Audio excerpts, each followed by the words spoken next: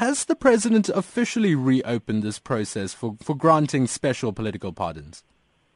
Darshan, on the day that the Minister Masuta and parole for Eugene de Kock and denied parole for Clive Derby-Lewis, he concluded his press conference with an announcement that the Special Dispensation on political pardons had been resuscitated, and there had been a lot of work done towards giving 926 Africans the special pardon. That was what we heard 2 weeks ago, roughly 2 weeks ago, and it raised all of the concerns around the conditions that the Constitutional Court said would have to be met to make this compliant with the regulations that govern the special presidential pardon. I mean, in fact, Dr. Jobson, your organization works with the victims of these apartheid atrocities. Were any of them consulted on this move?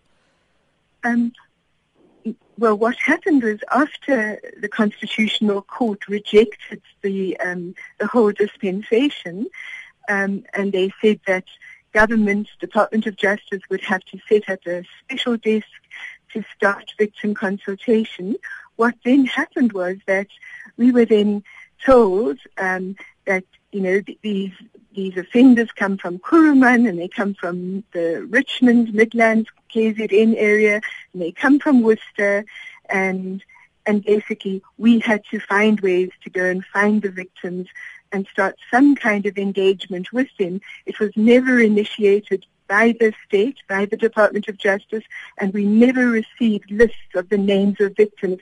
We had to go and search for victims to find them, to ask what they felt about releasing on a special pardon the people who had actually killed their relatives.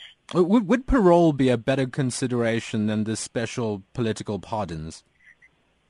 Well, we've had to deal with people who did not then get their special pardon when they were recommended. Initially, the reference group in Parliament recommended 149 people for these special pardons.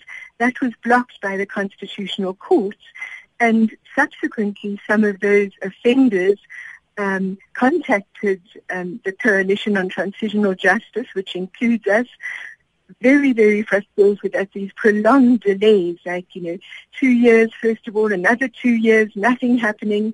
And we said, well, we would not block you wrong process, but what is happening does not comply with the special dispensation. So yes, make your application for parole, and if you meet the requirements by the parole board, we will not block you getting a normal parole.